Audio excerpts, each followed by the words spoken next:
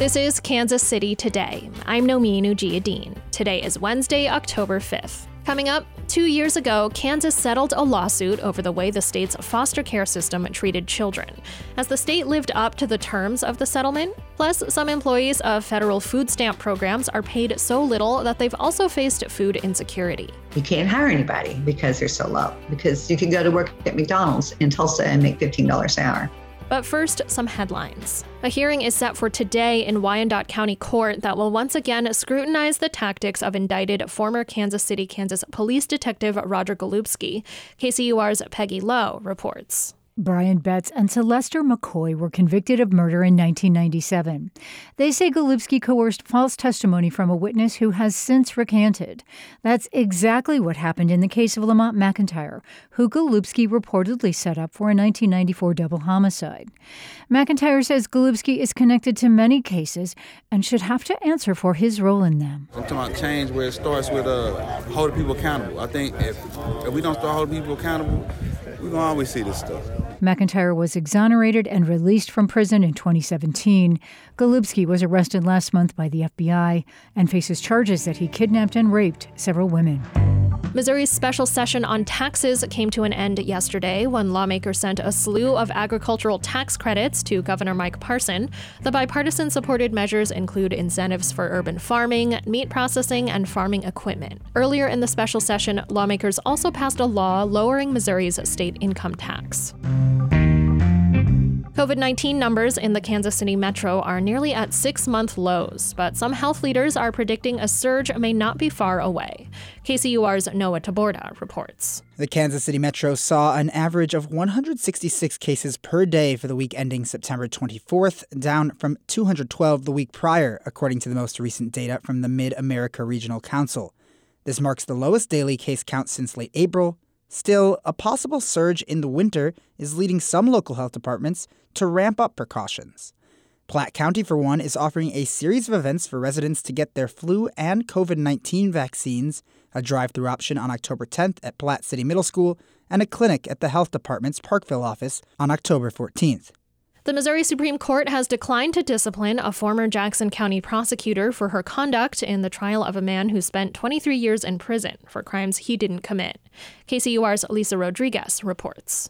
Last week, Missouri's Chief Disciplinary Council recommended that Amy McGowan's law license be suspended indefinitely, alleging she failed to disclose exculpatory evidence to the attorney for Ricky Kidd. Kidd was convicted for 2 murders in 1996 and sentenced to life in prison before being exonerated in 2019. But the Missouri Supreme Court determined there was not sufficient evidence to establish any claims of professional misconduct. McGowan has been accused of withholding evidence in other cases. She retired as a Douglas County, Kansas prosecutor in 2019, shortly after Kidd was freed from prison. The foster care system in Kansas has long been under scrutiny for not having enough foster homes or mental health treatment for children. Many foster children have bounced around from home to home or have had to sleep in offices rather than homes. In 2018, foster care advocates sued Kansas over these practices. And in 2020, they reached a settlement where the state agreed to meet certain benchmarks for housing and mental health treatment. According to a recent audit, Kansas met one of those goals by placing 86% of foster children in a stable home. But the report found that mental health treatment is still being delayed for some kids, and more than 50 children still slept in offices last year.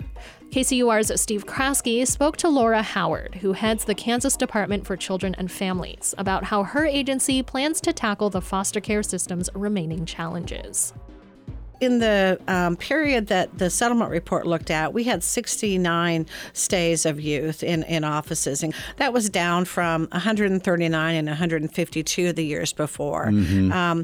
And those youth, you've heard me say high needs kids a lot, because that's really where we're kind of laser focused right now. So we've just put in place some new provisions with our providers to have what we might call standby beds with foster foster homes, also with residential facilities, where we'll make a kind of a standby pay for them to reserve certain placements for those youth who might otherwise be hard to place. And then also, kind of a failure to place network, where we're kind of trying to incentivize a number of partners in our system to work together to get those numbers down to zero. Why is it that any child would wind up spending an evening in an office? What happens? Are they simply waiting for a foster home to open up or a slot, or how does that work? It can be a lot of different things. It could be everything from an older youth who just maybe refuses to go to a home, and they just refuse to do that. Most of the instances, though, that we see are youth who have, high mental health issues, maybe have had some behavioral issues. They may not be able to be placed with other children for various reasons, and so they may need some very specialized care. And so what we do in those circumstances, there's like almost a daily meeting, and it's not just the contractors, it's the Medicaid managed care organization saying what's an appropriate placement for this youth. And it's usually something, that needs to be very specialized. And that's why I'm kind of laser focused on how do we address the needs of that small percentage of youth who have really high needs, where we clearly still have some gaps in our system. One other metric I wanted to ask you about, it's so important here, and that's the number of cases that any caseworker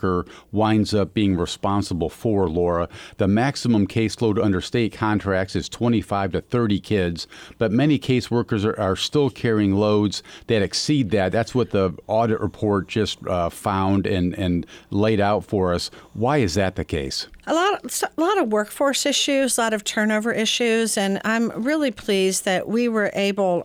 turnover because of low salaries, or what is the issue there? Turnover can happen for a lot of different reasons. The work is hard. This is one of the hardest jobs I think that exists out there. I don't have any doubt about that. Yeah, it has a lot of, I think emotional impact on the worker with the things that they see, the work that they're doing each day. So that's one piece.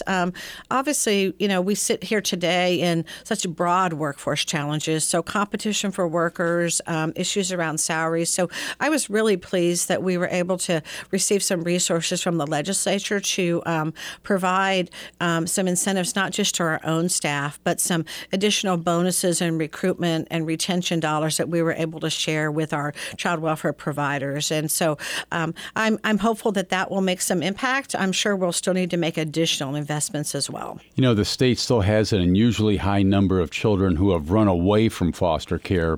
The Star reported that Kansas was one of only 4 states that reached 7%. That's the highest percentage recorded among the states, along with Delaware, Maryland, and Nebraska. This is a report released by the U.S. Department of Health and Senior Services Office of the Inspector General. Why so many missing children? In terms of the youth who run, Kansas in that report did show up at a high level. I could argue about the data and say there's a little bit of apples and oranges, because I think we report in a very comprehensive way. But the fact is, I think the important piece is what we're doing about that. And we've continued to invest in special response teams, where we have targeted staff across all of our providers who are building relationships with those youth. And for example, I'd really call out TFI, who's one of our case management providers. They've had several periods where they've ended up with actually no youth on the run, and they actually just worked with the University of Kansas to do a study of why youth run and what those facets are, and some very interesting things that we can build on there. For example, the importance of maintaining relationships with siblings. Very often, they talked about the desire to see their siblings. They're often running home. Not always, but often. And so just some facets there where I think we can really learn a lot from that study and from some of the work that one of our providers has done. So we're trying to spread those lessons learned across the system, Steve. Again, what else do we know about why kids run away from foster care? What's going on there? Like I said, the majority of kids, they're running home. I think what I think is really important is, in my view, the reason kids run is that they don't feel that they have a strong relationship, a strong bond with someone. And that's a bit why we've created this special response team. I think we know that when youth feel like they have particular bonding with an individual, with a person, with a mentor, with anything like that, they're far less likely to run. That was KCUR's Steve Kraske and Laura Howard, Secretary of the Kansas Department for Children and Families. You can hear their entire conversation from Up to Date at kcur.org. About 10% of U.S. households don't have enough food, and there are a number of federal programs in place to help bring that number down. One of those programs is the Supplemental Nutrition Education Program, or SNAP-Ed, which involves educating food stamp recipients about low-budget eating. But according to an investigation by Harvest Public Media and the Midwest Newsroom, some employees of the SNAP-Ed program are paid so little that they themselves are experiencing food insecurity. Harvest Public Media's Dana Cronin reports. Hi, guys. Would you like to try some roasted garbanzo beans? Once a month on a Saturday morning, Del Jacobs sets up a booth at the Urbana Farmers Market in central Illinois. People periodically walk by her booth, which today features a simple, healthy recipe. And then put it in the oven at 400 for 40 to 50 minutes. I go longer because I like a crunch. This is just one of Del's responsibilities as a SNAP-Ed community worker. She also runs community cooking classes, visits food pantries, and teaches SNAP recipients how to eat healthy on a budget. But this, meeting people at the farmers market, is her favorite part of the job. I just love talking to people of all walks of life, and that's what I get to do in this job. What Del doesn't like about the job is the pay. At the time we met, Del was making $13.79 per hour. She'd been working there for 6 years, and over that time, her pay increased by just $1 an hour. She says the pay is so low that, ironically, she herself has qualified for SNAP benefits. She took an additional job to make ends meet. Once a week, I clean a house for $25 an hour, and isn't that sad that I get more for cleaning a house? Del's not alone. According to an investigation by Harvest Public Media and the Midwest Newsroom, SNAP-Ed employees across the Midwest make on average about $13 an hour. The SNAP-Ed program is grant-funded through the U.S. Department of Agriculture. In most Midwestern states, it's run by a land-grant university. So, in Del's case, the University of Illinois determines her wage. Jennifer McCaffrey is the SNAP-Ed program coordinator in Illinois. She knows that some of her employees struggle financially. Yeah, it does concern me, but you kind of have to find out, well, what does this individual need that can help them? So is it more affordable housing? It runs the gamut, right? Del says what she needs is a higher wage, which she did finally receive just recently. She now makes $16.51 an hour. And she's not alone. In just the last few months, workers in Missouri, Iowa, Kansas, and Oklahoma also received wage increases. Candace Gable is the program director in Oklahoma. She just successfully raised her employees' wages from $10 to $12 an hour. But she says that's still not high enough to attract and retain workers. You can't hire anybody because they're so low, because you can go to work at McDonald's in Tulsa and make $15 an hour. But Gable only has so much wiggle room. After all, SNAP-Ed is a USDA grant-funded program. So if she wants to increase wages, she probably has to cut the number of positions. And if we don't have enough people to reach the population, then how are we going to meet our goals? Goals like reducing Oklahoma's high obesity rate or teaching healthy eating habits to children. To do that and pay her employees a living wage, Gable says she needs more money from the USDA. The USDA declined to speak on the record for this story, but did send a statement emphasizing that it's up to each state to determine staff salaries. But there's a cap to each state's SNAP-Ed funding allocation. That number is determined by a formula in the Farm Bill, which is set to be reaffirmed next year. A new formula could mean more money for states, and by extension, for SNAP-Ed workers like Del Jacobs. And while Del did get a recent raise, she says she's still fighting to earn a living wage. I'm Dana Cronin, Harvest Public Media. Harvest Public Media is a collaboration of public media newsrooms in the Midwest and Great Plains, including KCUR. And the Midwest Newsroom is a collaboration among NPR and public radio stations in Iowa, Kansas, Missouri, and Nebraska. This is Kansas City Today. I'm Nomin Ujiyediin. This podcast is produced by Byron Love and KCUR Studios and edited by Lisa Rodriguez and Gabe Rosenberg.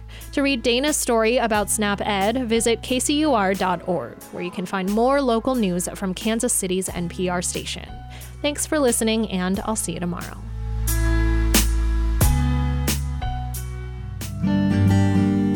Kansas City Today keeps you on top of what's going on across the metro and region every weekday. I'm Zach Wilson. The Kansas City Today podcast often uses voices from KCUR's daily talk show, Up to Date, that I help produce. To hear some of these conversations in full, subscribe to the Up to Date podcast on Apple, Spotify, or wherever you get your podcasts.